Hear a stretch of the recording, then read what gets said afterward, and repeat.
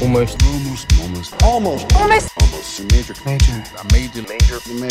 Major.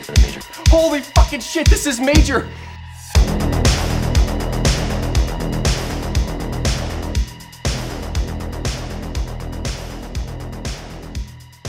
Being that we're talking about Dr. T and the Women today, I'm curious, being that Altman has, I think, legitimately 40 or 50 movies up there at least. What was everybody's introduction, and what's everybody's opinion, favorite movie from him, etc.? Charlie?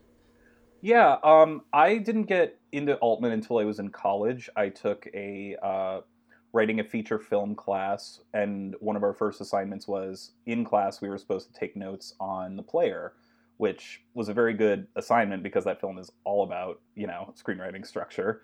Liked that one a lot. And then I blindly bought the Criterion DVD for Shortcuts, which to this day is one of my favorite movies. And also, as someone who religiously watched Magnolia over and over again in high school, was like, oh! And, remembering at the end of Magnolia, dedicated to Robert Altman. Oh, of course! And then in college, I just had a huge Altman phase where I went through, especially his 70s work. I got into, I watched Nashville, Three Women, Brewster McCloud, MASH, Images. I think my favorite film of his, and the one that I've returned to the most, is McCabe and Mrs. Miller, which I've written about. I've seen on 35 millimeter at the Brattle, which is a great nonprofit theater in Boston. I adore that film and how it is both a perfect Western and anti-Western, and just the ways it examines gender roles within that time, and just the loneliness of that film just aches so deeply within me every time I watch it. I think I love Altman's aesthetic. I love his that one, and not necessarily that one's focused on two main characters, but also, like many of his other films, is also an ensemble piece. So I, love the how he manages to take often eclectic arrays of incredible actors and makes films that feel so alive and so vibrant. So I am certainly a fan, which is probably why I like this film more than most people, at least based on what I've Cut his mic. Get him out of here. No, but yeah, I'll just stop there. Okay. Let's see. The first movie I watched, I believe, was The Player. I've seen 6 of his movies. I would say I think The Player is fine. The Long Goodbye I really dig. I love that one too. I actually didn't mention that one, but that is another one I am very fond of. Yeah. Yeah, I really dig The Long Goodbye, and that's pretty much the only one. Wow. So, another hot take I will say is that Magnolia is a better Robert Altman movie than Robert Altman could make. There, I said it. Oh, have you seen... Burn. Look, I adore Magnolia. Have you seen Nashville or Shortcuts? I've seen Shortcuts. Okay. That is a movie that you definitely can notice that it is 3 hours long. I will say that. I love that movie has one of my favorite casts of any movie ever. I mean, I will just show you. I know podcast is an auditory medium, but I will just show you that Jennifer Jason Leigh is my background on my phone from Shortcuts. Well, hell yeah. I mean, everybody in it I really dig. I don't think it's bad. There's only I would only say Gosford Park and Dr. T and the Women. I was just absolutely not. All the rest of them I was like, oh, you didn't like Gosford Park? Gosford Park's great. I think that actually came out right after this one. A bunch of British people mumbling around for 2.5 hours. I'm good. I would rather watch Clue. Anyways, Images was fine. But yeah, The Long Goodbye is really fucking good. That's a fun time. Just a guy being the coolest motherfucker ever and having a cat. Hell yeah. Well, I love The Long Goodbye too, and that would be my pick for an Altman film. And I think it's interesting that you say he's being a cool guy, because actually that's what I like about the film, is that he's really not a cool guy, and he keeps bumbling and fucking up and having all these things happen to him. But he is he's supposed to be really cool, and he is really cool in certain ways, but I love that subversion.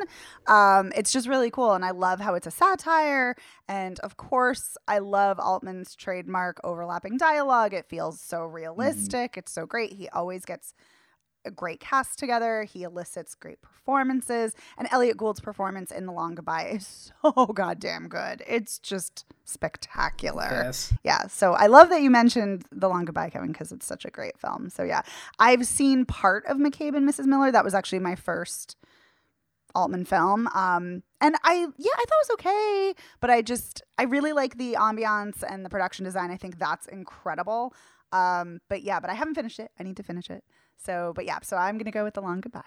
Yeah, I'm like the strange one, I guess, and I've seen like maybe 6 Altman movies, and my first one was, I think when I was like 13, I was like at home with my mom and my grandma and said like, hey, like, why don't we watch A Prairie Home Companion or whatever? I like rented it from my library. So started with the end. I guess it's because like it had actors who I knew they liked, like Meryl Streep and Lily Tomlin and a lot of other people, and I just felt like, oh yeah, like it won't be like, it'll be like inoffensive or whatever. I don't think I understood what that movie was working off of. I wasn't listening to Garrison Keillor's radio show. I was, and I know that was a movie. Although I was reading a lot of Roger Ebert at the time, and I know he like loved that movie. And there's like the Ebert and Roper review where Richard Roper I think says he doesn't like the movie, and Ebert is like, you have the appearance of a human, but in fact you are an android. Yeah, I remember that. I'm embarrassed to say I've never seen Prairie Home Companion, even though I own it. It's on my shelf. I remember that being a movie too. I think it came out the same year that he died, and I remember it getting like pretty good reviews, but then after his passing, I'm pretty sure that appeared on like a lot of top 10 films. I remember A.O. Scott was like, it might not be one of his great movies, but I'm just so sad that I will not get any more from him. And then I rewatched this movie and felt, such gratitude that it exists. So yeah. But yeah, that's the first one I saw, and then like, I don't know, I've been slowly catching up with his work. I think the best one I've seen so far is honestly, it's Gosford Park. I really, really like that one a lot. That I also watched that with I watched that with my family last summer, and that went down like surprisingly easy because I was like expecting. I think it's because like I know the writer of that. Is it Julian Fellows? I think who went on to create Downton Abbey, and yes. Like that. I've never seen Downton Abbey, but that's like just like sort of hoity-toity, like British society. I'm just like I'm not interested in that. But like here, I feel like there is like a lot of interesting like class commentary and like very like cutting dialogue as everyone's just sort of like politely sniping at each other. I love that everyone just like hates Ryan Phillippe in that movie and being like, "What's up with his Scottish accent?" And even when he's revealed he's an actor, that was my main complaint. Everybody should love it's the Homer joke. It's like whenever Ryan Phillippe is on screen, everybody should be saying, "I love Ryan Phillippe." Should we? No, I think we should not. Yes. I love that's what I love too is that even when it's revealed he's like a Hollywood actor, like everyone's just like spilling coffee on him and like just being an asshole to him. Like it's so funny. Yeah, and I love Maggie Smith in that movie too. Yeah. Mm-hmm. Oh, sorry. No, it's fine. And just like his direction in that movie is great too. I mean, like when like the big reveal is happening, it's just like I think it's mostly just like a character like sitting in a dark room, like the sound of like howling wind in the background, that's slowly zooming in on them is like they reveal all the details of everything that's happened in the movie. It's just like, oh my gosh, like the direction that's so strong. Yeah, that was like a very that's my favorite one I've seen so far. But I also really like The Player. Those are two that I quite liked. So yeah.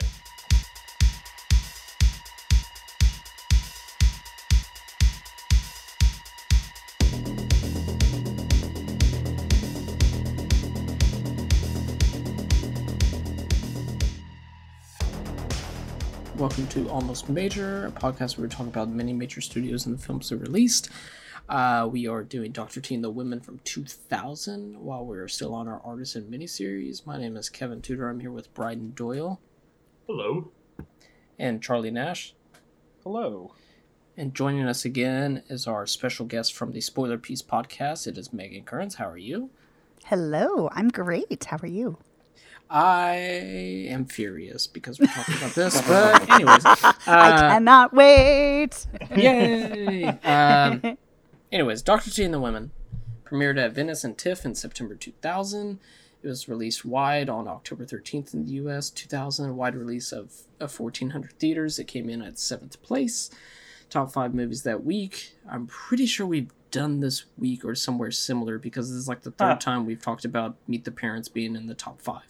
The top 5 is Meet the Parents, Remember the Titans, Lost Souls, hell yeah, The Ladies' Man, and The Contender. I have not seen any of those. You haven't seen Lost Souls? No, wait. No, I lied. I've seen Meet the Parents once. I don't understand that the love that movie got. but Thank whatever. you. Thank you. Yeah. I'm usually the lone, sitting on an island alone on that one. So, No, I just think that movie's lame and Ugh. also unpleasant. yeah, Like, very unpleasant. Yeah. I haven't The seen it Contender's forever, okay, but- by the way, though. I love Joan Allen. Yeah, I do That's on my too. list, Yeah, that's so, really the reason to yeah. watch it, is because it's Joan Allen. Mhm. I've seen Remember the Titans. That was a movie I think I first watched in school, and like it was like the Oh, last day yeah. of school, and the teacher Oh, was like, yeah. "All right, this is a very good movie. We should watch that." I'm like, "Oh yeah, it's fun." Yeah, I've seen it no less than 10 times in school. Yeah. Over the 12 years, that was the classic. I don't feel like teaching. Watch fucking Remember the Titans. The school has 9 copies. Yeah.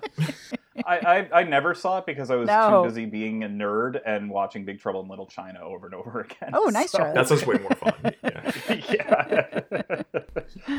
Yeah. Yeah. Lost Souls, terrible movie. Glad I own it. Top song in the U.S. this week is "Come On Over, Baby" by Christina Aguilera.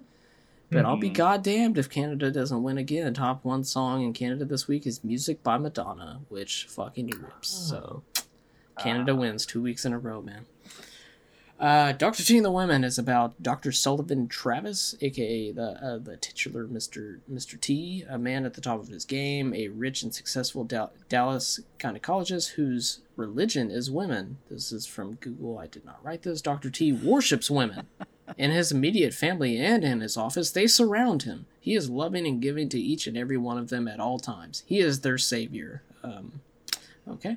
And sure enough, as in the story of Job, one day as a higher force decides to test his fate. Once a man in complete control of his universe, Dr. T now finds himself buffeted by chaos and confusion. This plot description reminds me like when fucking Nicholson at the beginning of Something's Gotta Give, when he's just like, women. We love them. God.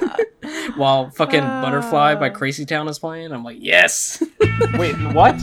You don't remember that? Something's don't Gotta Give. remember that As soon as Something's Gotta Give starts, fucking Butterfly by Crazy Town starts playing, and it's just like I 2 do minutes not. of women just walking around, and it looks like a fucking Sears commercial, and then yeah. I have not seen Something's Gotta Give since it was on like HBO back in 2004, I think, and I just remember watching it with my mom and my grandmother and being deeply uncomfortable. But I'm sure that I would like it more now.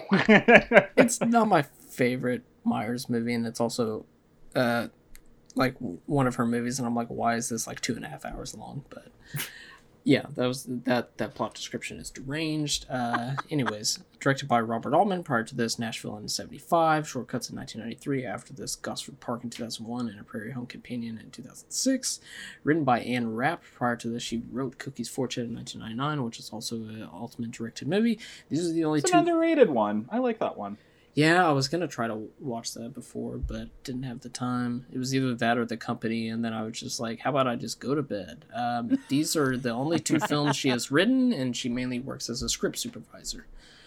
Starring... Yeah. Okay. Just really quickly, I have not dug into this book too deeply, but just because for this podcast I looked up to see what the Robert Altman oral biography by Mitchell Zuckoff had to say about Dr. T and the Women, and there's quotes from Anne Rapp talking about how she feels like she had a pretty positive experience working with Robert Altman, even though he would like change a lot of stuff. Robert Benton comes in and says that it sounds like he has like a less rosy view of their relationship, saying that like the Cookie's Fortune script was like really well received, but then like almost like it seems like Altman was like retaliated against Anne Rapp by like changing all the stuff in Cookie's Fortune. It's like Benton says it was as though he couldn't stand that everyone loved the script of Cookie's Fortune. He was not going to let that happen again. But then Anne Rapp says like, I don't know. I think we had a pretty good relationship, but then she says, I felt like a good writer for the 3 years when I was with Bob. I have had nothing but doubt since, which is kind of sad to think about that. Yeah. Sad. This is also an interesting little tidbit. In this book that I have, Altman on Altman, the interviewer for the Dr. T and the Women segment questions. Anne Rapp told me that you even suggested calling the film Pussy, which I did not know. Okay. Well, that would actually make sense as to why there's so much obsession visually and dialogue-wise about wetness. Yes. Oh my There is quite a bit my of that. God. There's what a is storm. There's a storm, all right. And a water fountain that plays a big role. Anyways. And sprinklers. Yeah. Anything else from that book, Charlie, that's interesting? I mean, we'll probably get into it. Okay. I mean, there's certain things that I don't want to I don't want to jump the gun. So One thing really quickly is just like, because it's not getting directly into the movie, but it's when the movie played at TIFF, Robert Altman said, I just want to say one thing. If anybody in this room has a question about misogyny, I want to just point out that this film was written by a woman. That's what he said at the festival. there's a Go quote fuck in yourself. here about Okay. there's a quote in here about that too. Yeah. Go That's fuck yourself. The My most God. bullshit comment. Oh my god. If that's not the most I'm not racist, I have a black friend ass Right? comment. I mean, Oh I my even love. I God. mean, I even like MASH is a film that I think is a scathing dark comedy. But like, I mean, Altman, like it, and he's one of my favorite filmmakers. But there's certainly been dicey issues with female characters and representations of women that I think is fair game. Like, Mhm. and including in this movie, which we might get into. But Oh, we will. yeah. Don't worry. yeah. There was another interview I saw that was like it was of the time, and it was like, yeah, Anne Rapp worked with him on Cookie's Fortune and this, and Robert Altman's next movie is going to be a British film, and she was just like, yeah, I'm good, I'm not coming along for that one. She was like, I only write about Texas, sorry. Yeah. Starring Richard Gere as Dr. T. Prior to this, Days of Heaven in 1978. Pretty Woman in 1990. After this, he has a great appearance on Simpsons in 2001 as himself, as he teaches Lisa about Buddhism. There's a great line where he's just like, no, it's fine, you can interrupt me, I was only trying to reach enlightenment. But who would have The Mothman Prophecies in 2002, hell yeah. Helen Hunt as Bree, prior to this, won the Oscar for As Good as It Gets in 1997. The same year, this is her fucking banner year. Castaway, Pay It Forward, What Women Want, and this movie. Yeah, she had a busy year. Yeah, she God. was busy. Yeah. And now she's nowhere for whatever reason. She's I directing. actually don't know. Oh, Yeah, she that's is? Oh, right. okay. Yeah. Yeah. Okay. Yeah. Thank you for reminding me. You're welcome. Yeah, I remember that. After this, she was also nominated for The Sessions in 2012. But yeah, that 2000 Helen Hunt year, I mean, that's not much quality in there besides like Castaway, but that's got to be up there with like Jim Carrey's 94 and oh god, what's his name from Alfie, the remake of Alfie? Jude Law. Yeah, Jude Law's like 05 or 06 where he had like 7 fucking movies come out. Yeah, Alfie, Closer, Sky Captain. Sky Captain in the World of Tomorrow. Yeah, Aviator. Jude Law was everywhere. Yeah. Lemony Snicket's Oh, yeah, a he series of played it. unfortunate events. Yeah. Oh yes, the most important one. Yes. Yeah. Laura Dern as Peggy. Prior to this, ladies and gentlemen, The Fabulous Stains of 1982, Blue Velvet 1986, Jurassic Park 1993. After this, Novocaine from 2001. Kate Hudson as Dee Dee. Prior to this, 200 Cigarettes in 1999. The same year, she's in Almost Famous and Gossip. Oh, Gossip. Gossip is fucking yeah. It's a lot. Like the last 5 minutes, they're like, how do we end this? I don't know, with 3 twists. And yeah, This is right before Almost Famous, though, right? it's the same year. No, I know it's the same year, but like this came out like a few months before it, right? I don't know.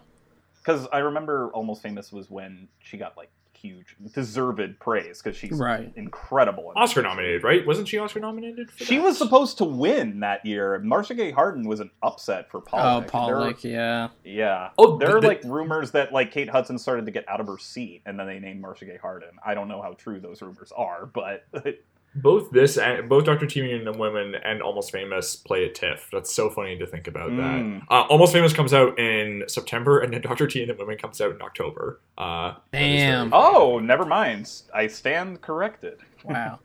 After this, she's in How to Lose a Guy in 10 Days from 2003.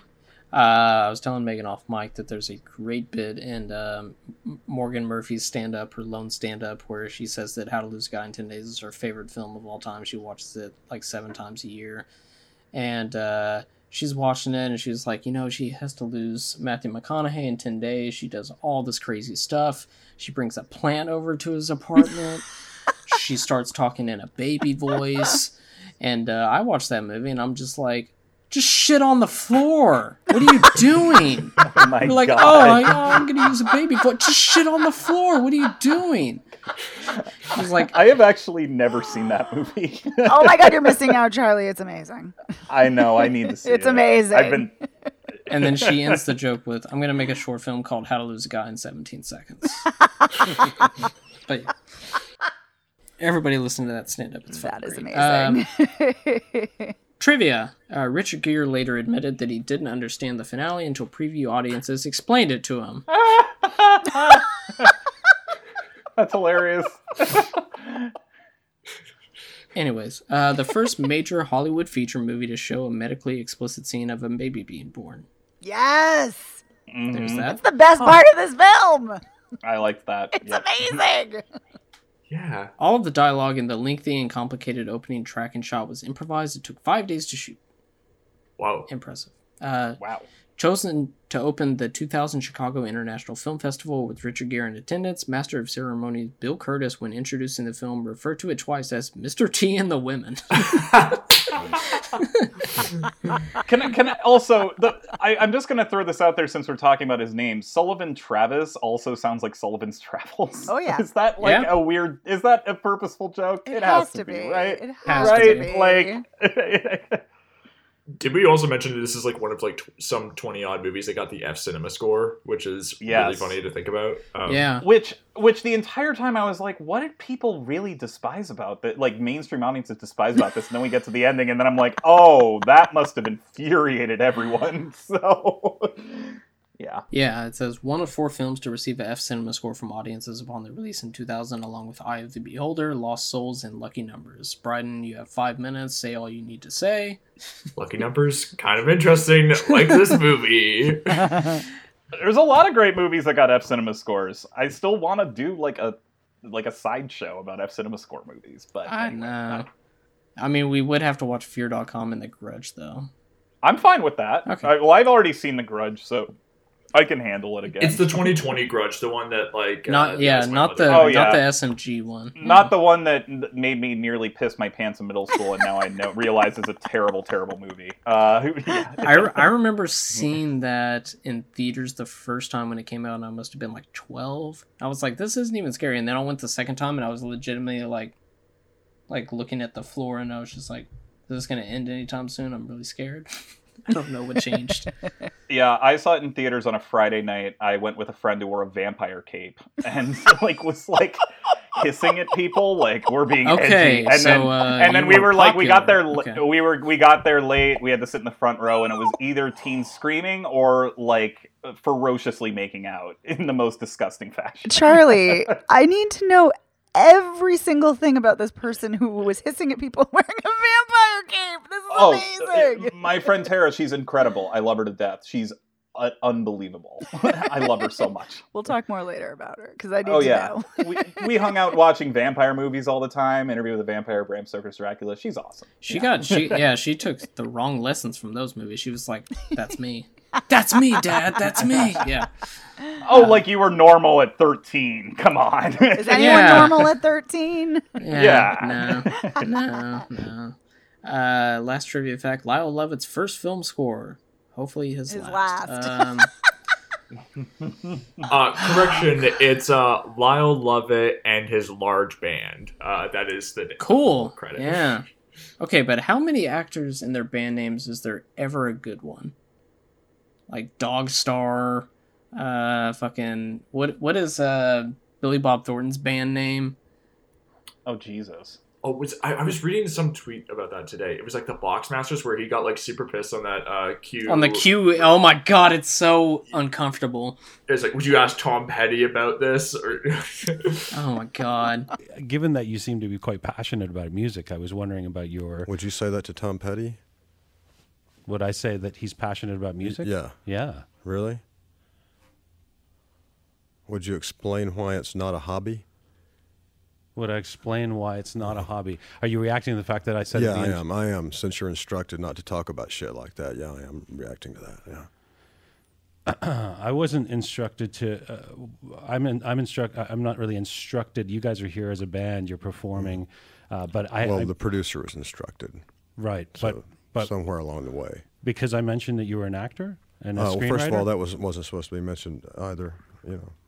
But that's just giving context, right? I mean, I'm happy to interview you guys as a band, but for the listeners, we're giving context for who you are.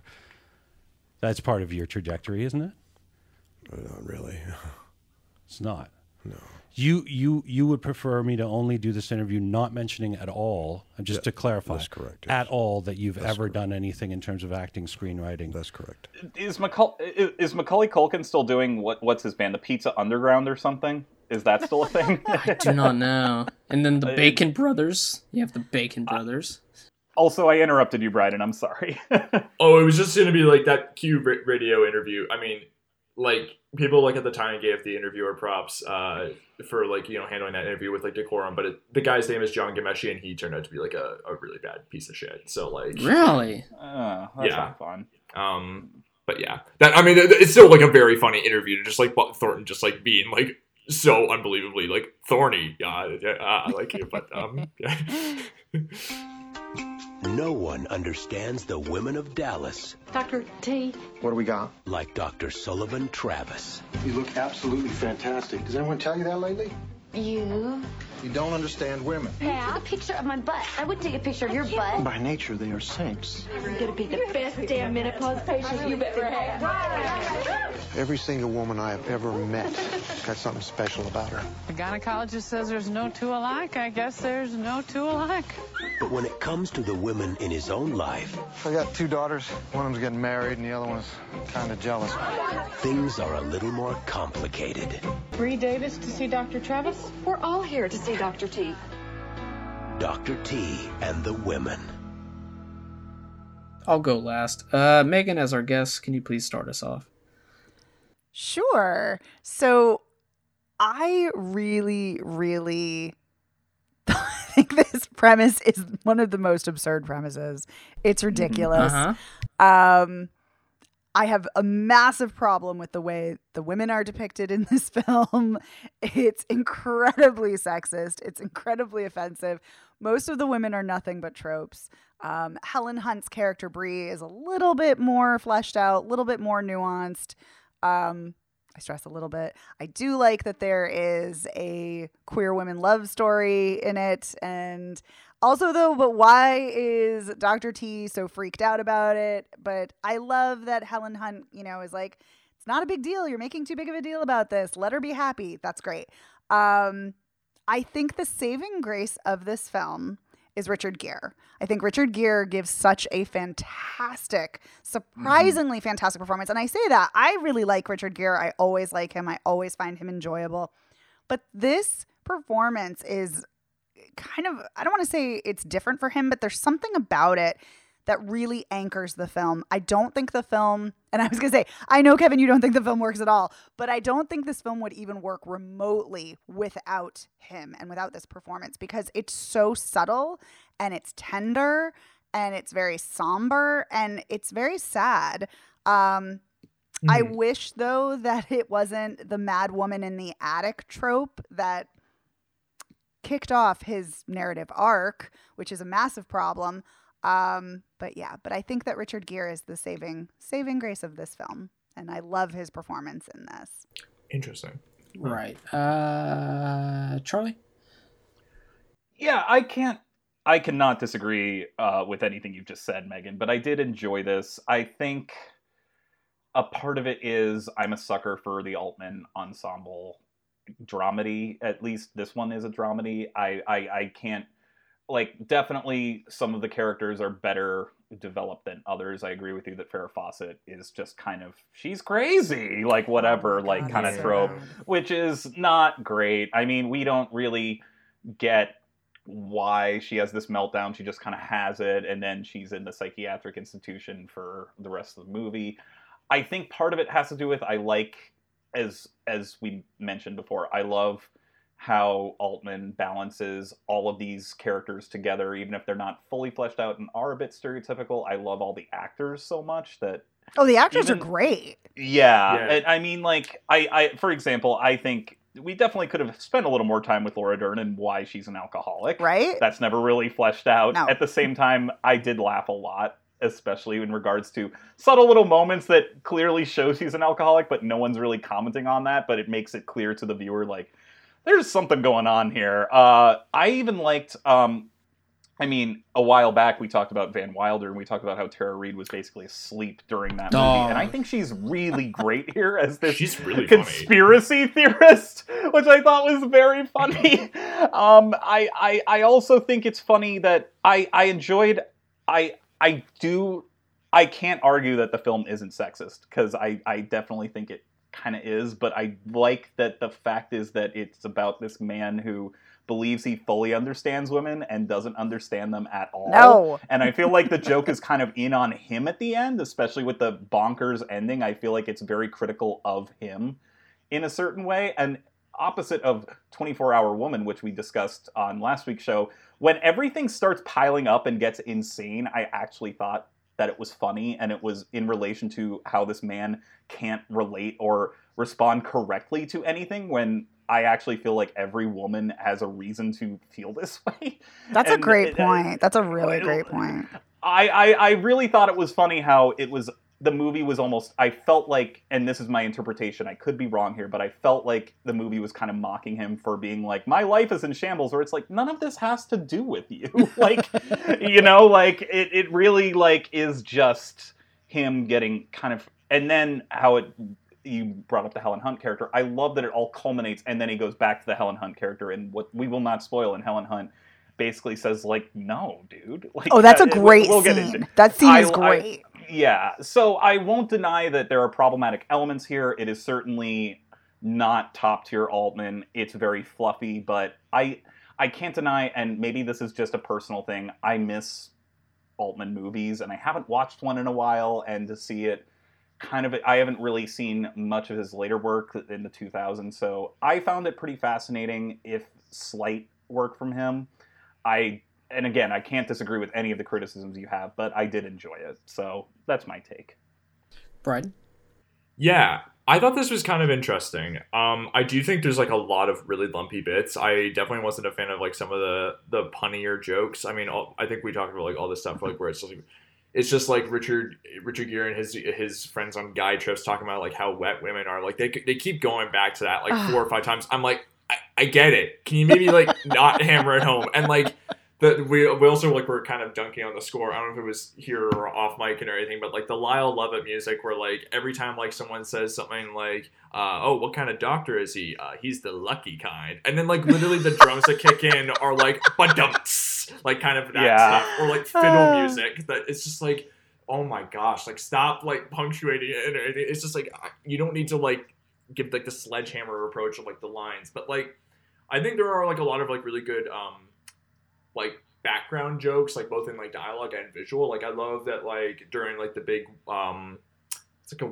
a bridal shower, like the camera like is like just panning across the room, and then like you see like the maid who's like working at Richard Gere's house is just sort of like putting away presents, and she just like turns around and like takes like a drink from like one of the drinks that like is being passed around at the party. Yeah, just like kind of like little gags that are just like interspersed throughout there, or like all like the little snatches of dialogue that come in like the overlapping bits of dialogue. I like there's like kind of like stuff that like will occasionally like the stuff that like it's sort of does get to the point where like you can't always hear everything that's being said clearly, but then like the stuff that does come out through really clearly is like does turn out to be something like really kind of off kilter and funny. And I do think the movie is dunking on Richard Gere for like his character thinking like he is like mansplaining like how like, oh, you know, guys, like you don't know how like women are, I know how women are. Yeah. And like it turns out he really doesn't, or he doesn't know how to deal with it when things are not going the way he expects. And like the, you know, like the movie, I think the movie is like clearly subversive in that regard, but I do understand maybe the idea of like how some of the characters are a little broad. It is more like the performances that are kind of filling in like the female characters. Like I mean I did like Laura Dern. I mean her character is like kind of like just like the messy comical alcoholic and everything, but like the drunk acting is like just so on point and everything, where she's like talking sort of like, yep, we're gonna take care of this, like almost like it sounds like she's about like on the verge of like throwing up, or just like really kind of tired. Like that's like I feel like that's like a particular kind of drunk that she gets really well.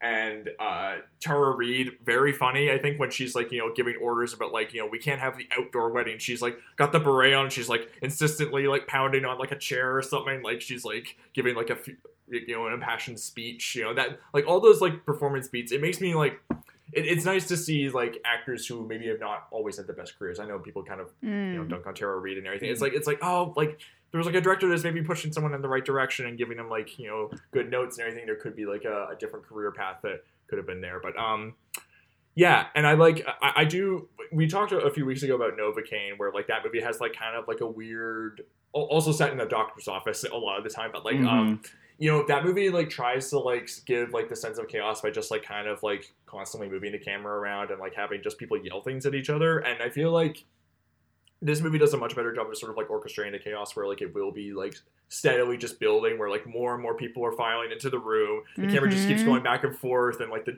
just gets louder and louder and louder. And I feel like the dialogue does like have, like I said, I do think some of the jokes don't always land, but like there is like genuine wit to some of the exchanges here that like makes the chaos feel a little bit more thought out and also earned.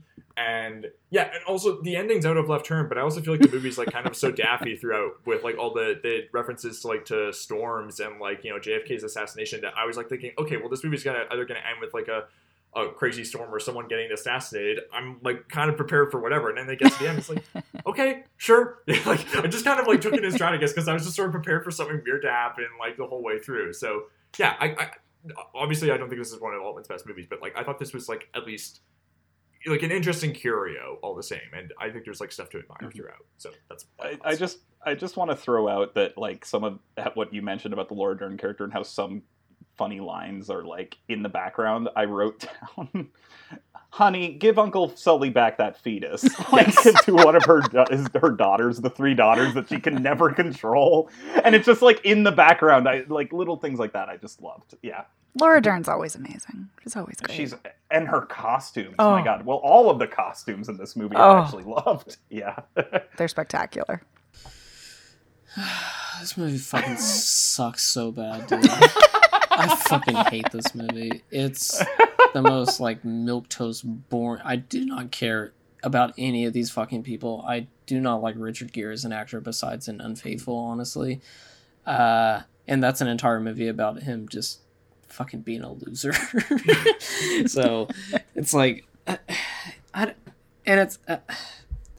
first of all, it's like, how am I supposed to, it's like, he plays a certain type of guy who's like, oh man, I know women and blah, blah, blah. And it's like, I get it. That's supposed to be satirical because he actually doesn't know anything. But it's just like, I don't know. Am I really supposed to be like, after 20 minutes and your wife is committed for a fake illness, and then you're just like, Helen Hunt's here. And also, there's no suspense or are they, aren't they? There's just immediately it's going to happen because movie. And she's so fucking boring in this movie. They're both so boring every time they talk, and you're just like, can you just hurry up, get together so that the eventual will happen? Yeah, it was like the longest 2 hours I've had in many years. I'm gonna be honest. It was so fucking boring.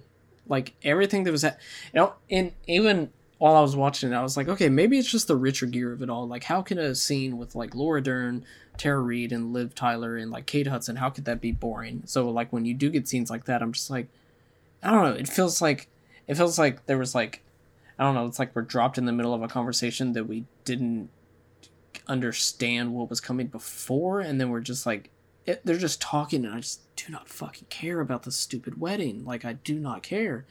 It gets somewhat interesting when you realize that, what's actually happening with the wedding and what actually is going to happen. Like, sure, that's interesting enough, but I think it's mostly just the thing that ties it down the most is like, do not fucking care about Richard Gere's character, and especially when Ellen Hunt comes in, it's like, this is the most boring romance ever. Just, ugh. And then that ending is just, go fuck yourself. But anyways, so yeah. I guess to I guess I find that Helen Hunt, Richard Gere stuff to be kind of the most formulaic and least interesting bit of the movie, but I feel like the movie almost comments on how it's like nothing special in the end, which is what I liked. Like that she's like, I mean, you feel this way, but like, and I have fun with you, but clearly like, I mean, not to jump into the plot, but there's reasons behind why she's not gonna do a certain thing. Yeah.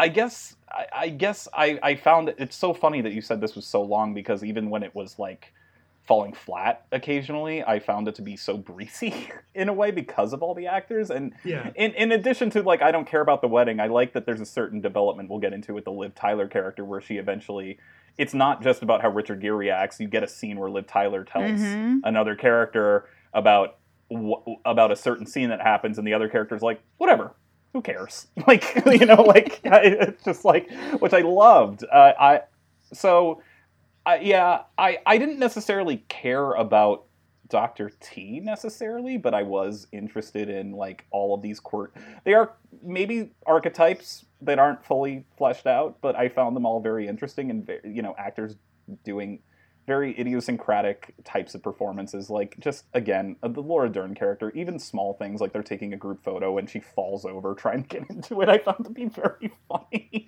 Where it's kind of like the movie's showing you so clearly that she's an alcoholic, and then, like, everyone's kind of, like, either not acknowledging it and they know, or they're just oblivious to it. I found to be kind of sadly funny in a weird way, because it's like, maybe the movie should flesh them out all the time, but I'd also, part of what makes Altman ensemble comedies so good is that that's sometimes life, and it is not as well fleshed out as in something like Nashville or Shortcuts, because it is very farcical here, but I do admire the effort, if that makes sense. I think it's so interesting that you're both saying that the least interesting part is the Richard Gere, Helen Hunt scenes, because I actually found those to be the most interesting. I found those so fascinating because it felt the most like real life, and especially considering that so much of this film is farcical, so much of it is just absurd chaos nonstop. That felt very realistic to me. It felt like two mature people, you know, flirting with each other, very subtly, but going on dates, kind of getting to know each other, very attracted to each other. And it felt very real and very organic. So to me, I really found those scenes very, very interesting. I also think something really interesting about this film is it's very particular in that it's commenting on high society in Texas. Like, it's a very specific section of the population, and it's one that I can't relate to, and many people can't relate to, but it is kind of interesting to see that. And I don't know if I read a review that talked about it this way, or if Altman himself talked about it this way, but he was compared to kind of an anthropologist in this, like kind of watching this society and this segment of the population interact. And so I think kind of the notion about thinking about Laura Dern being an alcoholic in this and how people are kind of ignoring it, not that that's great, of course, because it's not. It's terrible and it's tragic. But I am kind of wondering if that's kind of playing into, in a light, breezy way, kind of like how high society glosses over things and tries to not look at things too closely. I don't know. But yeah, but I found that kind of interesting, even if it doesn't always work. Yeah, and I think the Helen Hunt and Richard Gere relationship is necessary to, like, you know, the story, because, like, the whole thing with, like, Richard Gere is, like, he feels like he's like patting himself on the back and giving it, and sort of like imposing on himself, like, I need to help these women. And Helen Hunt, and, like, throughout their dynamics, he's always, like, offering to do things for her. And she's like, can you just, like, let me do my thing? Like, let me do my job. You don't need to do everything for me. Like, that gets at him. Like, he's like when she goes to, like, get the flag, like, when they're, like, on the golf course, he's, like, a little bit burned about it. He's like thinking, why are you not letting me do this? And then she's like that necessary challenge to him. And I think that's interesting.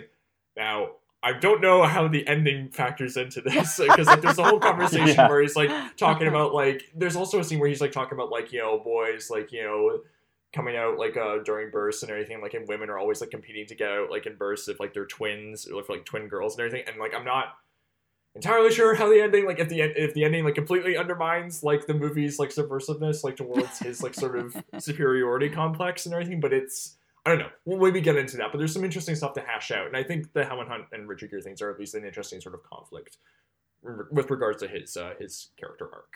And I so agree with you, Brian. Oh, I'm sorry, I got too excited. Yeah, no, and I also, like, I think Gere's fine in this movie, but I think also, like, him, maybe if others find him flat, I would say, like, the counterpoint I would offer is, like, the fact that everyone else is, like, such a colorful personality, and he's sort of, like, the anchoring force, like, I think is, like, sort of necessary, where he's just sort of, like, they're, like, he's like a sounding board for everyone else in the movie. I think that works. Yeah, I agree with you. I think it's a very generous performance, frankly, for all of these other actors to bounce off of him, and for him to just be kind of like, oh, Kevin's not here. I kind of was in the same boat as Kevin for a bit, where I was like, I don't get Richard Gere, and then I actually have seen like movies like this. I think he's very good. I think, as Kevin mentioned, he's very good in Unfaithful, American Gigolo. I started to come around and be like, okay, no, I get it. Like, I see what's going on here. But yeah, I agree with you, Bryden and Megan, that I like that it is kind of called, I mean, it goes back to the title, Dr. T and the Women, and I think what makes it so interesting is, yeah, like, he's a movie star, but it does take a good amount of maturity as an actor to share a scene where, I don't know, I can't believe I'm about to bring this up, but like there are certain actors, for example, let's just say Jared Leto, who can never share a scene with anybody. And Gere is very, very generous to, like, I think the scenes with Helen Hunt work because he allows Helen Hunt to breathe all the personality she has into the relationship. And I think that's interesting, contrasting it with a character who claims to know everything about women and then allows all the women to play off of him and he can't take it anymore. Which, you know, as even though they might be stereotypical or broad caricatures of a certain type of woman who lives in Dallas, I like that, and that's the Altman of it all too, that I like, is that, you know, it's even the beginning of the movie is so Altman-esque. That opening credit sequence, it's a long take of the gynecology office where it's just people talking over each other, and this long take of, clearly there are so many people within the world out who all love Dr. T, but like, you know, the movie isn't fully about him, and it's all about how he claims to be, yeah, so generous and so pacifist and like all this stuff. But when it comes to actual things that don't really concern him, apart from his response, he's like, I can't take it anymore. Like that kind of, when everything piles up, he also has to be in a very internalized state of, I can't take this anymore, without ever overacting over the performers. But I think that does kind of fit into the film's commentary on how men perceive that they, like, he even has that quote at the beginning of like, it's you know, women are always I don't have it exactly down, but he mentions something in the very beginning of like, you know, women are always perceived as crazy, but it always takes men to get there, is basically what that implies. And like the fact that he, you know, it's I think the reason people also hated this movie is because it is a very kind of a very like all over the place satire with no hand-holding as to, like, you know, Altman's kind of like, you know, I can imagine Altman like looking at the like audience reception just being like, oh, well, that's not my problem, I've been making these types of movies for years, you know, that type of thing. Which in 2000, you know, with this type of material, I can only imagine how. Yeah, I don't know if I'm making any sense, but that's kind of where I'm at right now. Yeah, I think you're both hitting on something interesting about the commentary on masculinity in this film, because Dr. T definitely has a male savior complex. Like, he thinks that he's the only one who has the key to women. He's not going to understand them. He's going to unlock the secrets of women to his, you know, bro-y dude friends who don't understand women either, and he thinks he's going to fix everything. And I know we haven't gotten into the plot yet, but he says that to Helen Hunt, essentially, like, he wants to help her and save her, and she's like, no. And that's the thing, is that it really is and whether it works always or not, I think we obviously have varying opinions on, but it is an interesting look at the way masculinity interacts with the world and with women specifically. All right, let's get started on the plot. Dr. Sullivan Travis, aka Dr. T, played by Richard Gere, is a wealthy Dallas gynecologist for some of the wealthiest women in Texas, who finds his life begin to fall apart, starting when his wife Kate, played by Farrah Fawcett, suffers from Hestia complex, a rare type of infantilizing syndrome of wealthy women receding into a childlike state, and after she disrobes in a shopping mall fountain while shopping for her daughter's wedding registry at Tiffany's, is committed to a state mental hospital. When Dr. T visits Kate, she rebuffs his kisses as improper, and he sees her preteen psychic age cannot be brought back to adulthood by his affection. Dr. T's eldest daughter, Dee Dee, played by Kate Hudson, a student at Southern Methodist University and alternate for the Dallas Cowboy cheerleaders, is planning to go through with her approaching wedding despite the secret she is romantically involved with Marilyn, played by Liv Tyler, her former college friend in Houston, and the maid of honor. Dr. T's youngest daughter, Connie, is a conspiracy theorist and eventually reveals to her father that Dee Dee and Marilyn are lovers. When Marilyn is on the examining table for the first time, she surmises her condition is caused by the stress of being the maid of honor for her friend Dee Dee. Dr. T realizes she is Dee Dee's lover and becomes embarrassed mid-examination, asking the nurse to finish. Dr. T's loyal secretary, Carolyn, played by Shelley Long, has romantic feelings for him, which are not mutual. In a scene at the Workday Inn, she locks the office door and gives him a shoulder massage from behind the chair, secretly disrobing while emphasizing his need for a loving wife. Refreshed but unaware of her intentions, he goes to the coat closet, turns and finds she has vanished from under the desk. She says he never empties his trash baskets. Approaching the desk, he glimpses her state of undress and quickly leaves. I don't know why this plot description is all over the place. That happens like 30 minutes left. That was movie. like they devoted so much time to like just that one scene, and everything else. Just, I know, so weird. Sailed over it. They're really obsessed with Shelley Long. I know. Who, God, I'm embarrassed for her in this movie because that role sucks.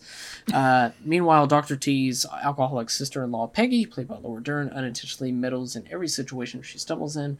She is currently divorced and has moved into his house with her 3 young daughters.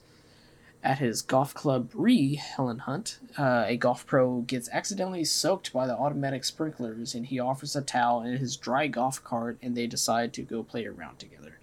Accepting his offer for dinner, she says she knows a better place than his suggested restaurants. Next, they are taking grocery bags into her condo.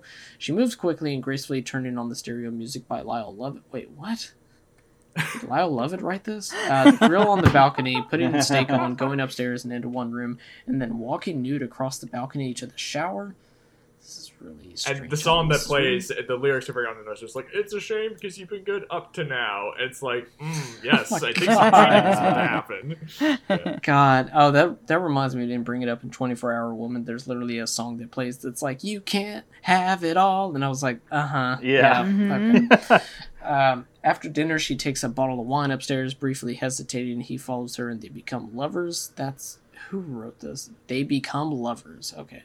She provides friendship and comfort in his difficult office and personal life. I will fight whoever wrote this. This is an alien talking right now.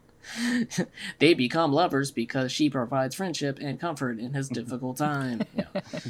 Yeah. Can we do that? Can we get like the robot that like reads Microsoft Word back to you with that voice? Oh yeah, just get Microsoft Sam in here. Yeah, it would make sense.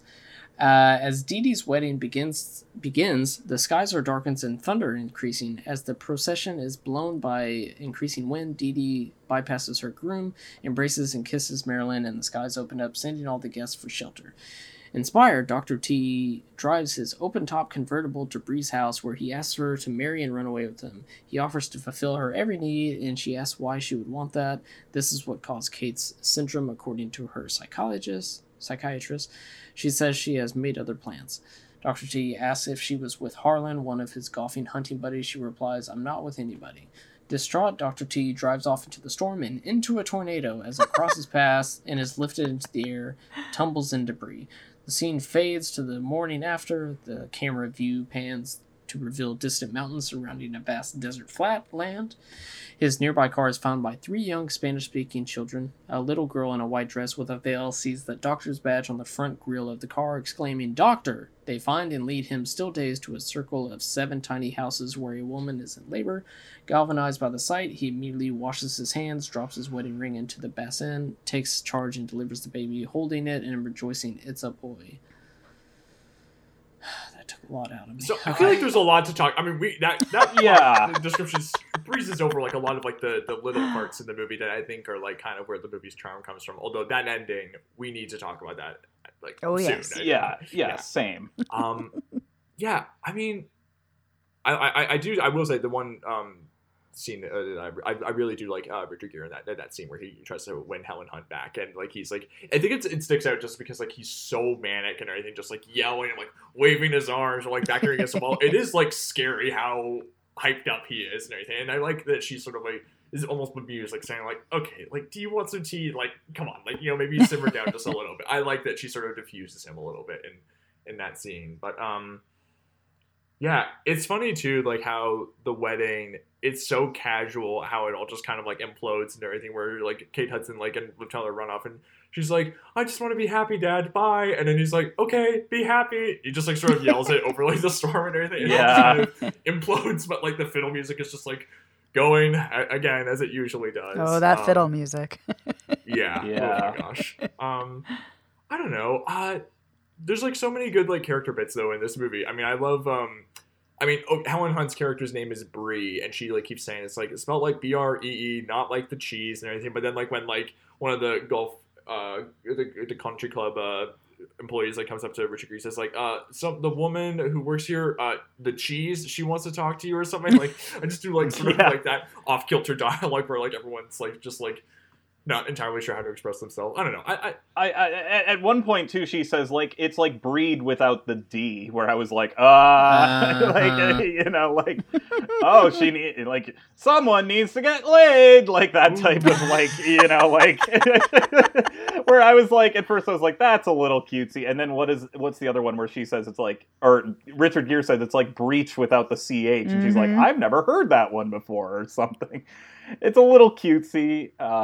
Yeah, sorry, just wanted to comment on that. No, I mean, we could honestly just, like, the plot in this movie, it's kind of hard to discuss it in, like, a linear way, I feel like, especially because it feels like it's, like, so little, but also so much at the same time. I mean, especially how it ends up, but I feel like we could just go about and, like, name bits that stuck out to us, whether they were good or bad. I feel like we could just go around and name stuff. You know? I mean, going back to what Megan said about how, you know, it's Texas culture, I mean, it was so long ago, like 20 years ago, but when I visited Texas to visit some family friends, we went into, you know, a museum that was basically all dedicated to the JFK assassination. Like that stuff I've been there too. Exists.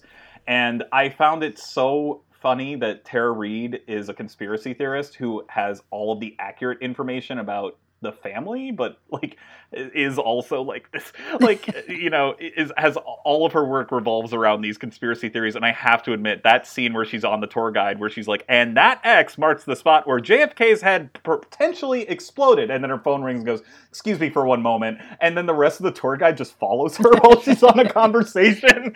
Like those types of like visual style humor where it's not even drawing attention, because like the main conflict is her talking to Kate Hudson on the phone, but the fact that like those people are just kind of behind her at all times, or the joke's not really making it known, but it asks you to be an active participant in viewing it in order to get something out of it. There's the Altman-esque like quirks that I miss in certain movies.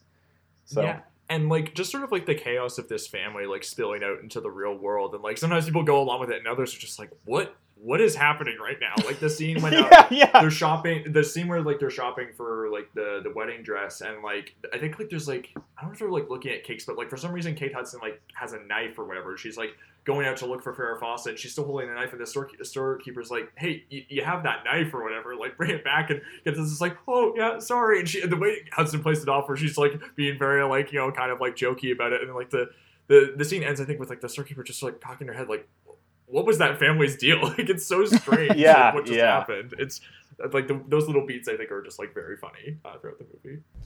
I mean, I just want to talk about the ending, to be honest. Oh, we can, but like no. Go ahead.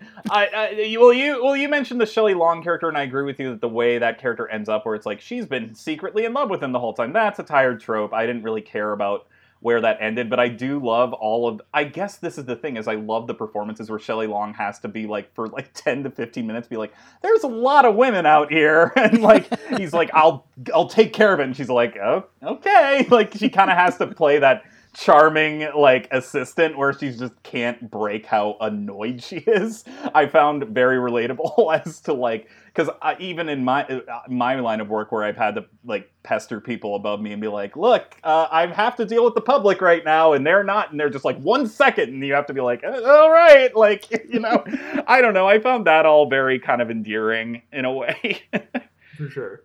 I mean, just kind of like the like the sort of unspoken rule of like politeness and everything, even like these ridiculous situations where she's always like kind of like knocking but like lingering in the door. Joker's like, hey, just checking in, like just like that moment she keeps doing. Just like there's no reason for her to do that other than like I guess like society asked her to be like just keep this like cheerful facade up. Yeah, it's I have to say, I don't know why this scene, well, maybe because I enjoyed it, but this scene stuck out to me. Speaking of The Office, I love when Janine Turner comes out of the bathroom and she's like, I heard that because someone like called her a bitch or something. And then the old woman whose hat she kept hitting sitting next to her, she like sticks her cane out to trip her. It's so absurd and ridiculous. But I agree. I think that scene's funny because they've clearly had a feud in the waiting room for so long, and we don't ever know really where it started, but it keeps going. I found that, and then they're like putting her on the stretcher, and the old woman's just kind of pretending that she wasn't a part of it at all. Just like, oh, I'm just an old lady with a cane. Like, don't mind me. Like, I don't know. It's that sort of chaos where it's like it's also just absurd because it's just an appointment with a gynecologist, and they are like creating total havoc. You know, there's also that one character I actually really like the scene where she's being really emotional because she's going through menopause, and Richard Gere has a nice scene where he's just like, it's just normal. It's like going through puberty. It's fine. And she kind of walks out and is like, I'm going to be the best damn menopausal patient you've ever had. Like, I thought that was funny and not mean in any way. Just kind of like charming. I don't know. I thought it was nice. You know, like, I mean, that's the interesting thing is like there are moments where like Gere's character is like, it's like, oh, that is like kind of a nice approach to take to this character. But then like his problem is like he's like, yeah, I am a pretty nice guy. Like I'm kind of like that's probably he takes it too far. That's the problem. And the other thing is too is I mean, yes, he's a gynecologist, but he's never going to know what it's like to be a woman. He's never going to know what it's like to have menopause. He's never going to know what it's like to give birth. He's never going to know what any of those things are like. So yes.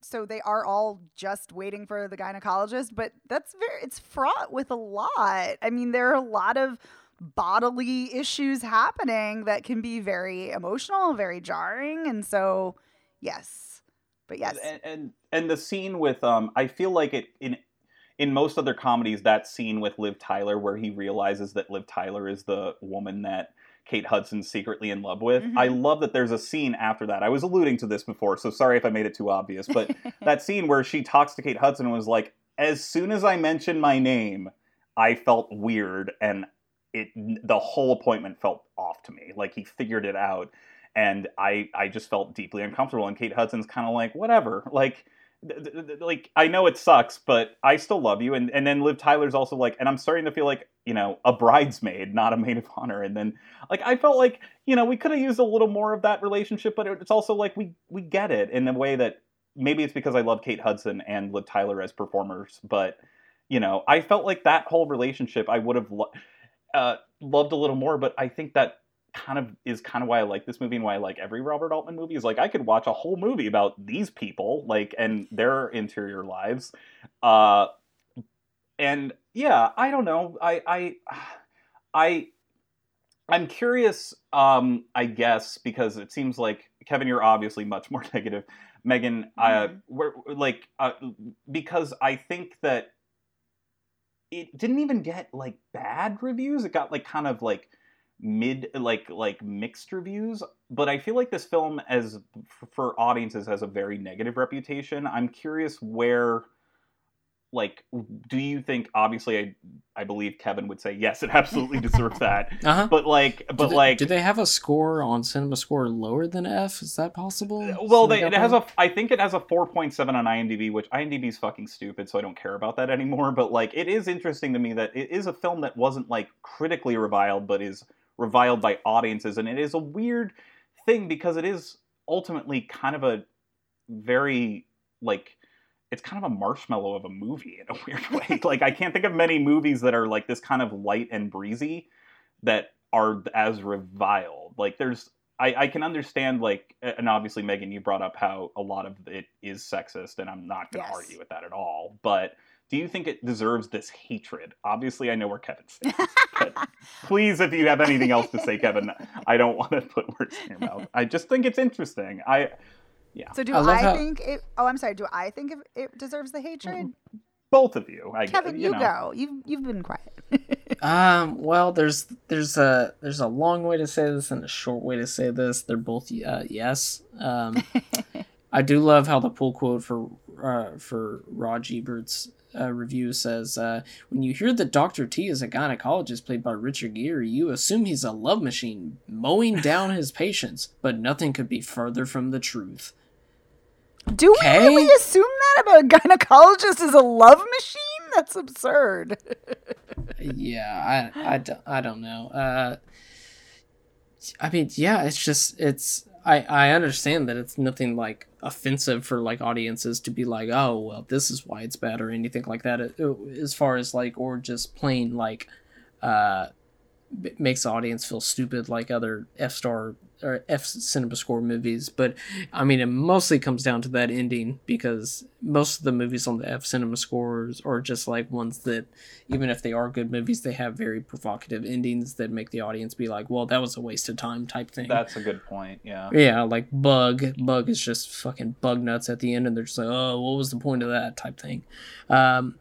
Wolf Creek, Mother, I mean, those movies do not behave. But just like kind of abrupt endings, like in the cut, I think the last scene is just like a door slowly closing, and then it's just like cut to black. It's just like people would be like, wait, what? I mean, I like that movie, but it is just kind of like, that is a very strange note to end that movie on. I love an abrupt ending. I love a shocking ending. Like, yes, give me the weird, give me the abrupt.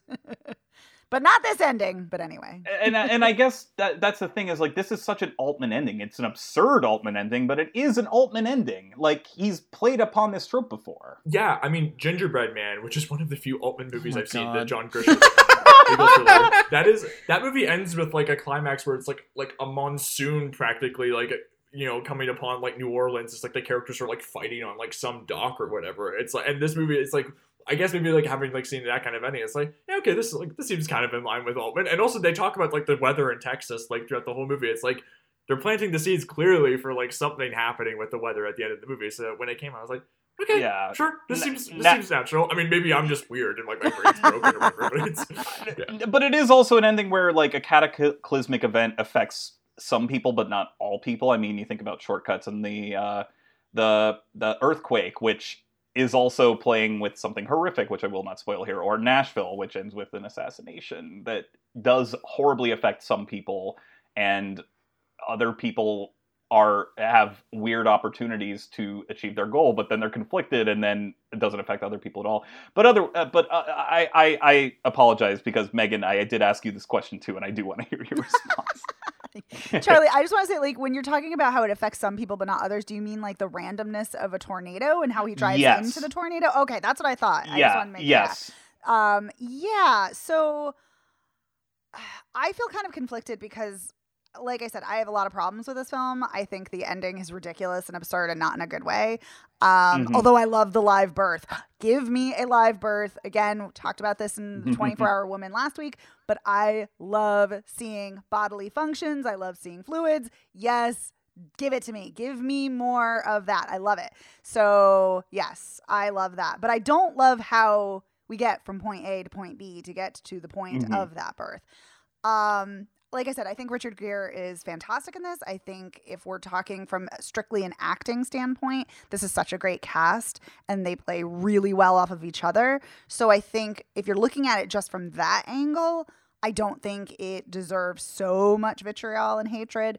But if you're looking at it kind of in its totality, yeah, I mean, for me personally, I still don't think it's that bad. I think it's fine. I think there are good elements. I think there are interesting elements, but I also think there are a lot of elements that are problematic and just do not work. So for me, it's kind of more middle of the road, more to kind of the not great end of the road, I guess, the end of the spectrum. But yeah, but I mean, I can see why people were just like, what the fuck is this? What is happening? But yeah, and especially from that ending. But yeah, but I don't know. I think there are still some good things here. So for me, I'm kind of like, it's a mixed bag. I'd love to know how they marketed this movie. Like, what was I haven't seen the trailer for this movie. I don't know if like they maybe just made it look like, I don't know how you would like make this movie look marketable, because it is so meandering and until like that ending, which is like so abrupt. Like it is I don't know. I'll have to watch the trailer afterwards to see if like they try to like make it look like just like a typical romantic comedy or whatever. But like it's because it's not typical in that sense at all. I'm sure they definitely played it up. That's just like, what am I gonna do? There's women everywhere. Yeah, that type of thing. And I know we might have mentioned this before, but it is fascinating to me that Gosford Park came out a year later and is one of Altman's most accessible like mainstream hits too. Yeah, it was preceded by this, which is considered to be like the bottom of the barrel for him. I think he was probably like in production at Gosford Park while this was happening, because if not, I feel like people would have been like, you want how much money to make it? You just made a bomb for Artisan. What are you going to do, man? I think that's true. Yeah, sorry. Yeah, no, in that oral history on the little slipper they have on Dr. T and the Women, I think they talk about how this is like a bit of a turning point for Altman, realizing like, oh, you can't just like let me burn money like with these movies anymore. I kind of need to be a little bit more careful and think about what audiences want. Yeah, because it was what was it? Budget of 23 mil and it made 22 mil. I actually didn't say that. I glossed over it because I put it in different order, and so that's not good. But yeah, I'm pretty sure I was reading that while it was coming out, he was already in talks and scouting for Gosford Park and whatnot. So yeah, so there was that. But also while reading up on it and the interviews with Andrapp and Altman and whatnot, it's just like they're really trying to nail home that this is like a modern day version of Job. And I'm just like, is it really? Because Richard Gere does not seem like very tested throughout this movie. Like his life, I mean, obviously his wife gets committed, but 5 minutes later he's hitting on Helen Hunt. Like it's not that big of a deal. Yeah. And like him being detested is like, oh no, there's a storm. What am I gonna do? I'm being tested all the time, man. But then he enjoys the storm and is, laughing and all the way to Helen Hunt's place and whatnot, and then makes a fool of himself. And then he's like, fuck it, I'm gonna go drive into a tornado. But I guess is it like just taking away like everything from him at the end, where like he loses like he doesn't have a house, he doesn't have his car anymore, and it's just like him out in the desert, and like just sort of like what will this guy do like when he's like left to his like the bare essentials, or like the like just like left to his bare elements. I don't know if that's maybe like what it is in the Job sense. I mean, yeah. Before we get to the ending, I do think that as much as I did enjoy a lot of this film, I definitely, and we touched upon this, but Farrah Fawcett definitely gets the short end of the stick here. She doesn't really have a lot to do, and every other actress, I think why I enjoyed this is even if they are trending on problematic elements, at least I can see actors having fun, like Laura Dern and Shelley Long are clearly having fun. And Farrah Fawcett's character just is crazy, in quotes I put that, because I know that's awful to say, but she's kind of like, already by the time the movie starts, she's already got psychological issues and then is basically just stuck in that one mode in a way that, like, I like that the film does deal with her ending the marriage on her own terms, but at the same time, she's not really allowed to do anything except be in one mode, and that's not fun, and that's not, anything farcical. That's the one thing where I'm like, and I don't even think it's necessarily played for laughs. I honestly don't. But it is kind of like, well, it's Farrah Fawcett. So, do you think the whole fountain scene or her things is played for laughs? It's 100% played for laughs. Okay. Especially because, go ahead, Megan. Sorry. Oh, that's okay. I know we're all like excited about it. It's so ableist and so awful that it is played for laughs, and like the fact that she's getting naked in the fountain, the fact that later she's like, oh, my sleeves were wet and they were all long. Like, yeah, I think it is absolutely played for laughs, and it's really disturbing. And the fact that, like, there's so many ways they could have gone with having this same situation where, like, maybe his wife left him, or maybe there's some other issue, or maybe they're long distance, or I don't know, there's like, or his wife just left him, divorced him. There's so many other ways, or she's sick, who knows? But why did we have to go the mental illness route and a fake mental illness to boot and play it for laughs? Like, it's so ableist and bothered me so much. And then we don't even get anything. She doesn't have an arc. She doesn't have a personality. There's just nothing. It's all about how great he is. Yeah, and by the time she gets to the wedding, she's still clearly not all there, mentally. She's still kind of just being kooky or whatever. Like, that didn't sit as well with me, definitely. Yeah, I mean, there's even the laugh line where like she takes off her shoes when she's at the wedding, and like her doctor says like, okay, like don't take anything off more than that. And like I'll admit, like I did chuckle at that line, but it is pretty cheap, I must say, when you think about the context of it. Yeah. I do think though that like again, the movie is like dunking on Gere and like how he doesn't exactly deal with it. I mean, there's a line where he's like on a hunting trip and like his friend. This is after I think he slept with Helen Hunt and. His friends asked like, "Oh, are you like gonna go see your wife?" He's like, "Oh no, I'm not going because I'm worried it might be like that might like cause a setback in her mental health." And I just wrote in my notes, "Sure, okay." Like that's. I do appreciate that. Like the scenes of him hanging out with guys is just like them being dumb hunters, like shooting like. God, those fucking hunting scenes. I mean, but Megan, you brought up in 24-Hour Woman the phallic imagery there, where it's just them like with rifles. Another phallic image, and they're all talking about shit they don't understand. Like, but it's so gendered in such a really essentialist way, and it's so it's just obnoxious to me. So no, those certainly weren't my favorite scenes of the movie at all, and I totally understand that criticism. I think there is a part of me that is defending this movie in a way because I was kind of like I'm not saying I'm grasping at straws here, but there are like I saw little bits of Altman, and I haven't honestly watched an Altman film in a while, and I love his aesthetic, and I think part of it is a little personal bias on my end to just kind of like take what I can get from it, and for me it was enough. But I do acknowledge that every criticism that's being made is certainly valid here. So I think the more we talk about it, the less I like this film.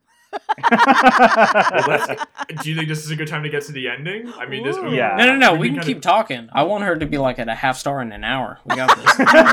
Just keep going. It just gets worse and worse. It declines. Men be hunting and women be shopping is what this movie taught me. Yes. Those hunting scenes, my God. And I was like, is that Andy Richter? Are you in this?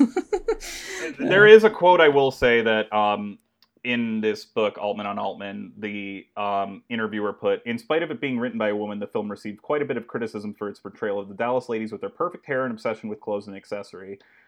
And Altman said, I'm crazy about the film, but a lot of women journalists, because of political correctness, couldn't praise it. They'd say, wait a minute, is this a misogynistic film? Are you making fun of women? I say, go to Dallas or pick up Vogue and thumb through it and tell me I'm satirizing women when they go shopping in Dallas, for this is the truth. You'll see them there dressed to the nines. Rich women don't have anything else to do down there, and the women in the picture playing those women were those women. I had big sessions with them. 20 a day would come in, and they told me that's all they did. They tried to get their names in the paper so they get invited to more parties. It's kind of a contest, and everybody does behave that way.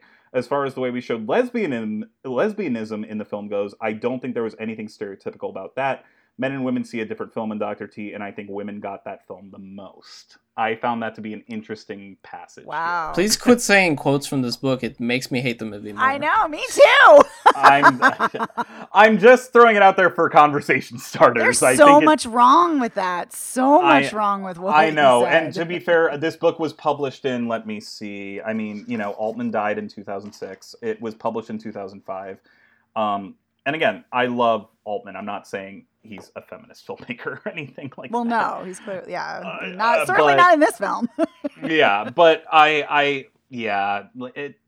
or any film, but anyway. I guess I just find it fascinating because I don't know any other filmmaker who can make a film, flaws and all, quite like it feels like such a distinct vision, warts and all, and I guess based on my own biases, I'm able to be like, oh, I find this particular bit juicy or interesting, and maybe that's just me. I think it is a personal thing that I'm realizing as I talk about this film. Like, none of you are wrong. I just it's a certain aesthetic style that I find particularly interesting to dissect and analyze, if that makes any sense. I just have to say, as someone who reads Vogue, that's an absurd statement that's how women are. Like, oh my God. I do not. And I do not. I'm not saying I agree or disagree with that quote I just read, but I did think it was an interesting passage. I mean, the thing of it is that, again, as I said earlier, it is definitely showing and depicting a very specific section of society. It would have been great if there was an actual commentary, but no, there's not. Oh my God. Anyway. I'm just getting angry the more we talk about this. Yeah, this might be putting too much on it, but why do I kind of feel like he was like, but I can do whatever I want because it's written by a woman, so you can't criticize it. It's written by a woman. It's well, that's the Tiff quote. That's the quote he gave at Tiff. Yeah, and for the record, I also, as someone who is defending this movie, believe that is utter bullshit as well. I'm not saying that is okay. Like films written by women can also be sexist. I'm not trying to defend that at all. Of course. So. Oh yes, my goodness. I just watched what was it, Last Night in Soho, the Edgar Wright movie, and holy crap, the turn that he takes in the ending. Oh my gosh. We could do a whole episode about why that film pissed me off. That movie puts me in Kevin's mindset. Oh my god, that movie. Fan of Edgar Wright, that script is doo-doo. I mean, he didn't write it, but like it's like, oh my gosh. No, like, but it's a hot mess. Yeah, like if it wasn't him directing it, which I think he's a fantastic director, it would have been even worse for me. Yes. Because about halfway through, I was like, "What the fuck are we even doing, dude? why you make Terrence Stamp be a part of this? Come on now." The cinematography and the editing are great. That's yeah. And the production design, I can say that. He was just so out of his element, like you have a lane, stick to it. You don't have to keep going out of it or try to go out of it. Like, I think all of your movies so far have been great, and then you're just like, I'm gonna zag, and I'll be like, you should have just zigged.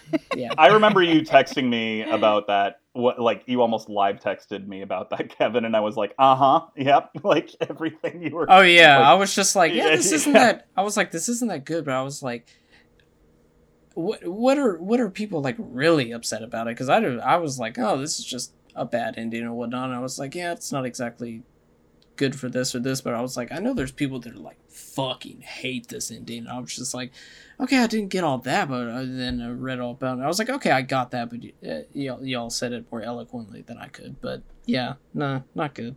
Yeah, no, wildly problematic. But yeah, but back to. What were we talking about? Oh, Dr. T. What's the movie? I know, right? Like, what's the movie? Yeah, I want to talk for just a moment about how, a woman wrote this, so it can't be sexist. And first of all, like you all said, yes, of course it can, because women can reify sexism as well and perpetuate sexist tropes. But not only that, but it's not directed by a woman, it's directed by a dude, and he's still taking her script and interpreting it. So that's just it's just absurd all around. It's ridiculous. That is such a ridiculous argument. Charlie, did you say that he took Cookie's Fortune and kind of rewrote it, or this movie? No, I didn't. Yeah, Bryden was. It was in the oral history. I think it was Robert Benton who said Altman didn't make any changes to Cookie's Fortune, let her just sort of have control over that. But then he just went and changed almost everything in Dr. T and the Women. And Benton views it as if Altman was pissed about the success of Cookie's Fortune and was maybe sabotaging it. But then Anne Rapp said I don't know, I think we have a pretty good working relationship and everything. So it's maybe different accounts or whatever. So the check cleared is what happened. Yeah, okay. I was gonna say. I mean, Robert Altman was a huge director, a big name, very acclaimed. I mean, she might not have wanted to piss him off or piss off others in Hollywood because it is so hard for women to get films made. So yeah. I also feel very strange now talking about this that I am agreeing with the fact that there are many sexist tropes in this movie, but my favorite parts were just watching women have fun, and I feel very conflicted. It's dialectical. About that. Those two things can exist simultaneously. Oh yeah, exactly. Because I loved all of the performances in this movie, all of them, even if they were bad tropes. I just had so much fun watching. Maybe because this type of thing doesn't get made anymore, and I'm just getting spoiled. I don't know. True. One of my favorite genres is just gals being chicks, so I understand. But I was not feeling it with this. Feeling it with what? This. Gals being chicks? Yeah, where it's just women hanging out, being fun, That's the type of movies that I'm just like, oh man, I need more of those, where it's just, there's almost no plot, they're just friends, and it's great. It's heartwarming, and I love it. So you would have loved if at the end of this movie, Richard Gere drove into a tornado, and then they all started singing the penis song from Sweetest Thing? Yes! Yes! Everything would be great if that song was in every movie, yeah. Okay, we've delayed the inevitable. Yeah. Let's just do it. Do I need to reread this? No, he gets into a tornado and delivers a baby. Anyways. what is everybody's takeaway from that? Because my takeaway from that is, what the fuck is this ending? What does this have to do with anything? And then when I started thinking about it more, I was just like, so even like miles away from his problems, he can still have like this massive ego about himself, even though he just didn't. Yeah.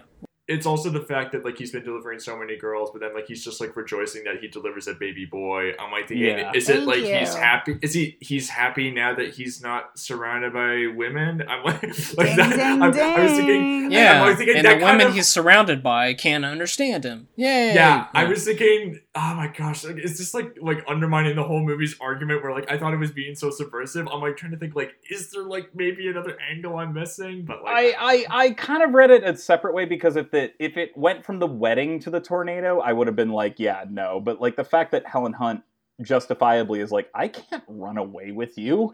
And he's like, but I can take care of you. And as we mentioned in the plot synopsis, she's like, why would I want to do that? Oh, you were with that guy, one of my hunter friends in New Orleans. And she's like, I'm not with anybody. You don't have autonomy over me.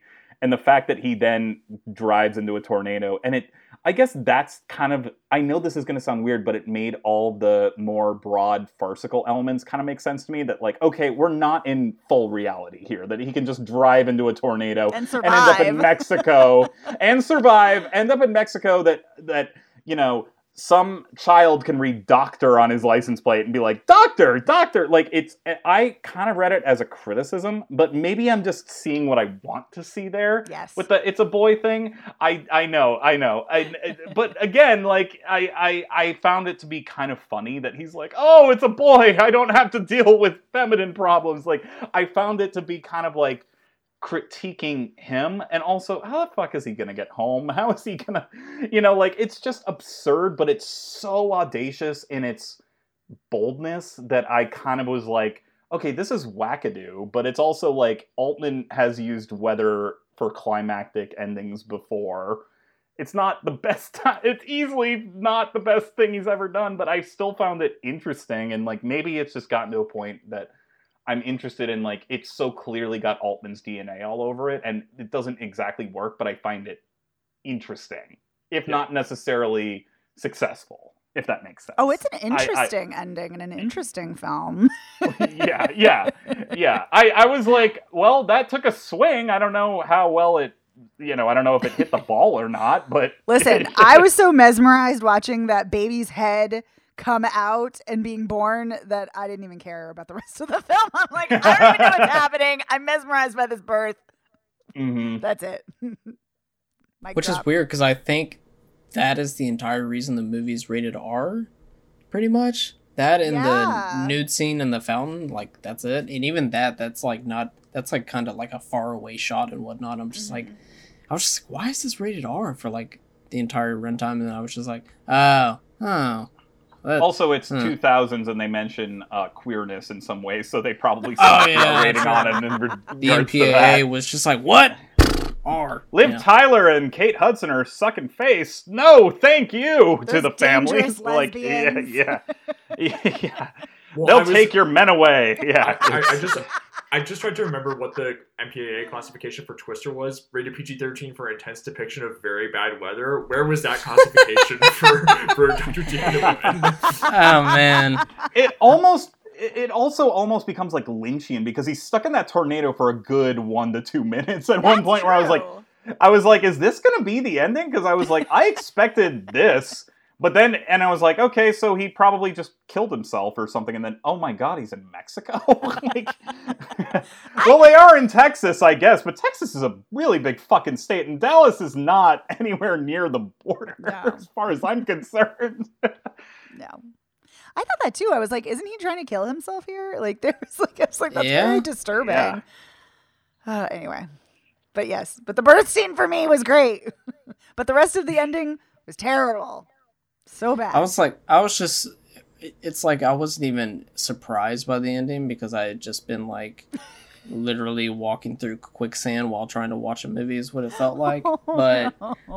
And then I was just like, oh, that's it. Oh, cool. I also like to be flipped off when I just gave 2 hours to a movie, but yeah, that's fine. For the MPAA rating reasons, that reminds me of the great one for Spawn 1997, where it's PG-13 for thematic elements involving the demonic underworld. Okay. Involving the demonic underworld. Oh my god. Oh, what was the one for Alice in Wonderland? Rated PG for some peril and like a smoking caterpillar or something. Yes. I think that was also one of those. Smoking will get you a PG rating. Yeah. But especially if it's a caterpillar. Oh, yes. Yeah. But I just want to say, Kevin, you in a group chat before I watched this movie put Strangeland is better than Dr. T and the Women, and I have to say, yes. No, sir. Yes. No. Yes. No. Does this movie have System of a Down? I wish it did. Who's better? System of a Down, Lyle Lovett. System of a Down, 100%. There you go. 1,000%. That makes it better. Okay, well, if we're basing it on scores, Jesus Christ, but oh my god. That's all I have to go on both of these movies, honestly. This has good performances. Strangeland has no good performances. Like, everyone is like really did you forget that Dee Snider was nominated for I'm seeing here a Blockbuster Award? No, probably. I don't know. For a satellite award? Yeah. I would, even though Strangeland is technically a worse movie, I would much rather watch that than this. I would watch Dr. T and the Women 5 more times than ever have to endure Strangeland ever again. One of the worst movies we've ever covered for this show. Oh, I don't disagree. But I mean, yeah. One has chat rooms, the other doesn't. This one has a wedding. I like weddings. There's a wedding that gets disrupted because they're like, we're gay. Fuck all of you. Yeah. That's amazing. Yeah, and I kind of love that everyone's like, what's going on? Oh, wait, there's a tornado. Who cares? Everyone's happy, I guess. Like, I don't know. But it's also very queer-phobic, because you could also argue, two queer women getting together caused an apocalyptic weather front. It's true. Is it though? I wouldn't go that I think it's they're not like, there's not like a cause and effect between them. I think they're happening like simultaneously. One doesn't cause the other, because like I think you see like the burbling clouds and like you hear the thunder like even before like the wedding happens, and then like I don't think it's about. But I would argue more that it's about Dr. T's life falling apart than the wedding, and how he interprets the gay wedding as a part of his life falling apart. Falling apart? But how is a gay wedding or how is a gay romance making his life fall apart? Like, you're right, but anyway. I guess I found his life is so easy, dude. Maybe I'm rewriting it in my head as what I want in to a see. mental institution. That's sad and difficult. But he doesn't care. Well, that is also true. He's losing clients. I mean, like, there's like the Andy Richter's wife says, like, we are going to find a different gynecologist or whatever. It's like, but we could still hang out or whatever. And then like, we're only here out of respect for Dee Dee. Yeah. And then Shelley Long says like, I actually don't want to work for you anymore. I want to be a pastry maker or whatever. Like, I'm not gonna lie, that made me laugh so hard because it came out of nowhere.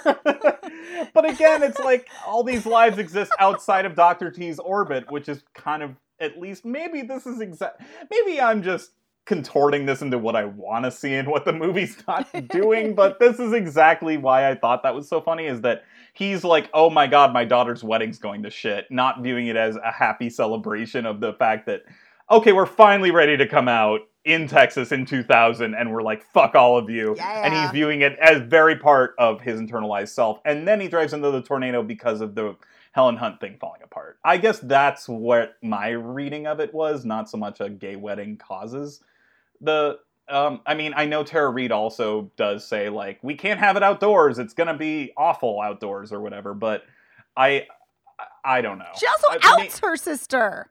Yeah, she totally. That's super shitty of her to do. That's super shitty. Right? Well, I do think it's funny though that she's like, oh, by the way, Dee Dee's a lesbian. But I do have to get back to the museum because there's a bunch of conspiracy theories about how John we are Oswald or John Wilkes Booth. Yeah, about how John Wilkes Booth.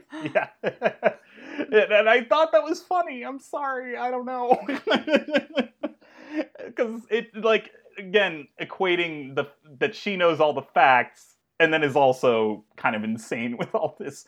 Like, she's pre-internet. She's like, QAnon Reddit almost in a way. Oh, yeah. I don't know. Oh, the sequel with Tara Reid, when we find out that she's she's QAnon, that's gonna be wild. That sequel will have chat rooms. Yeah. It'll have Reddit boards, chat rooms, 4chan. System of a Down. God, I gotta watch it. God damn it. Final thoughts. It's like 1000% Bryden and Charlie.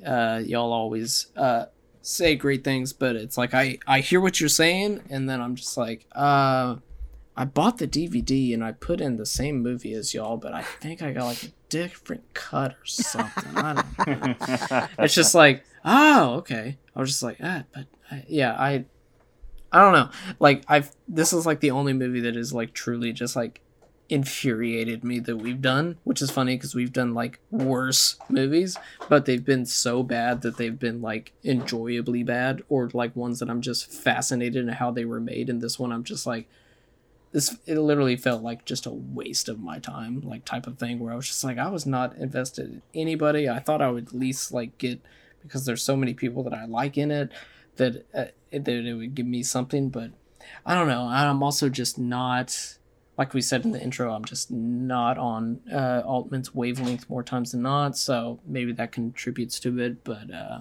yeah. Well, I will not be visiting this doctor's office anytime soon. I don't think you'd be allowed, but that's... Well, I don't know. Just let me have my Gene Shalit moment, and please. Charlie, what do you think? I mean, I am very much an Altman. I'm fascinated by Robert Altman movies. So I think my takeaway is I got more out of this than you, Kevin, and but I acknowledge both you and Megan's criticisms. I think they're entirely valid, and Bryden, your criticisms too. Even though I know you're more positive on this, like me, I think it's a fascinating entry into a director's oeuvre of work. I think it's not like, again, I think it's not. If you are an Altman geek like me, it's worth watching. If you're not on Altman's wavelength, or it's like, I would never recommend anyone just throw this on without knowing what they're getting into. It's not, even though, and maybe that's also, we talked about this earlier, why so many people who just went into it blindly despised it. I do think it's a fascinating film, warts and all. I did find enjoyment in it. It's still lower tier in terms of the director's work. I can't deny that I found a lot of stuff fascinating in it, while also acknowledging it is very flawed. So that's where I stand. Megan, final thoughts? Sure. So I think Richard Gere is great in this. I think a lot of the acting is really great cast. But yeah, I think this is a wildly problematic film, incredibly ableist, the mad woman in the attic trope, which I hate, very sexist in many ways. I do love a live birth, though. That is a memorable ending. I will give it that. So yeah, for me, this is a very uneven film. But the more we talked about it, and this was such a great conversation, the more we talked about it, the more I disliked this film. I'm also imagining, now that you brought this up, Megan, like, because it kind of seems like like if anyone were to watch the final 10 minutes, be like, wow, this is fascinating, and then you read about what happens before and you're like, wait, what? Exactly. You know, like yeah, because if you just watch from when he's emerging from the tornado wreckage and delivers the baby, you're like, this is a fascinating film. I need to see the rest. Yeah. Maybe you don't. Yeah. Bryden, send us home. Yeah, I think this is a very uneven movie. I think like the jokes are hit or miss. Some of them are like just like on the nose in a way that like really kind of grinds my gears, and then others I think are kind of like off kilter in a way that I find very amusing. And I think it's especially funny how like it will be like a cluster of dialogue, like of overlapping dialogue, and then like just like something like you'll hear like a snatch of dialogue and you're like, oh, that's like an interesting thing that I wasn't expecting to hear. Like that's like I enjoyed the dialogue in that regard often, and I think all the performances are very good. Some of them by actors that I would like to see pushed in like this direction more, where like they do, some actors like should maybe do more comedy. Like Kate Hudson is, I think, is like very good in this, and like just like a relaxed quality to like some of her scenes with Liv Tyler, where I'm like, oh, this is like just like so lovely and sweet. And I think I'm like sort of like a little bit torn about how it treats the Richard Gere character, because I think like it is like taking him to task for like his flaws a lot of the time, but then I'm also not entirely sure about how much the movie sort of sympathizes with his more problematic views, especially the ending, as we discussed. But I guess maybe part of that conflicted views is maybe why I find the movie interesting, and also, like Charlie talked about, like this movie is so like distinctly Altman's like style and vision that like it is like there is like something to appreciate there, and like it is like just someone like putting effort into the movie clearly, and like I think it pays off too, and like like the sort of organized chaos of like all the overlapping dialogue and like the panning cameras and everything. It's like people just like clamor into the frame. Yeah, I do think this is like an interesting if flawed curio, and also just like one little, I sometimes like to squeeze in trivia. The final sequence where like the camera's just like panning out from like the desert. It says there's a special credit for Ed Lachman, who shoots a lot of stuff for like Todd Haynes and Sofia Coppola. He's like credited as like the Desert Unit DP or whatever, and I just thought that was kind of cool. They had a separate credit for that, but yeah, great cinematographer. And just cool they worked on an Altman movie. That's it. Yeah, the regular DP, you're just like, so you want me in the desert? And they're like, you can't handle the desert. I brought somebody else in. You don't know how to pan out from the desert. Yeah.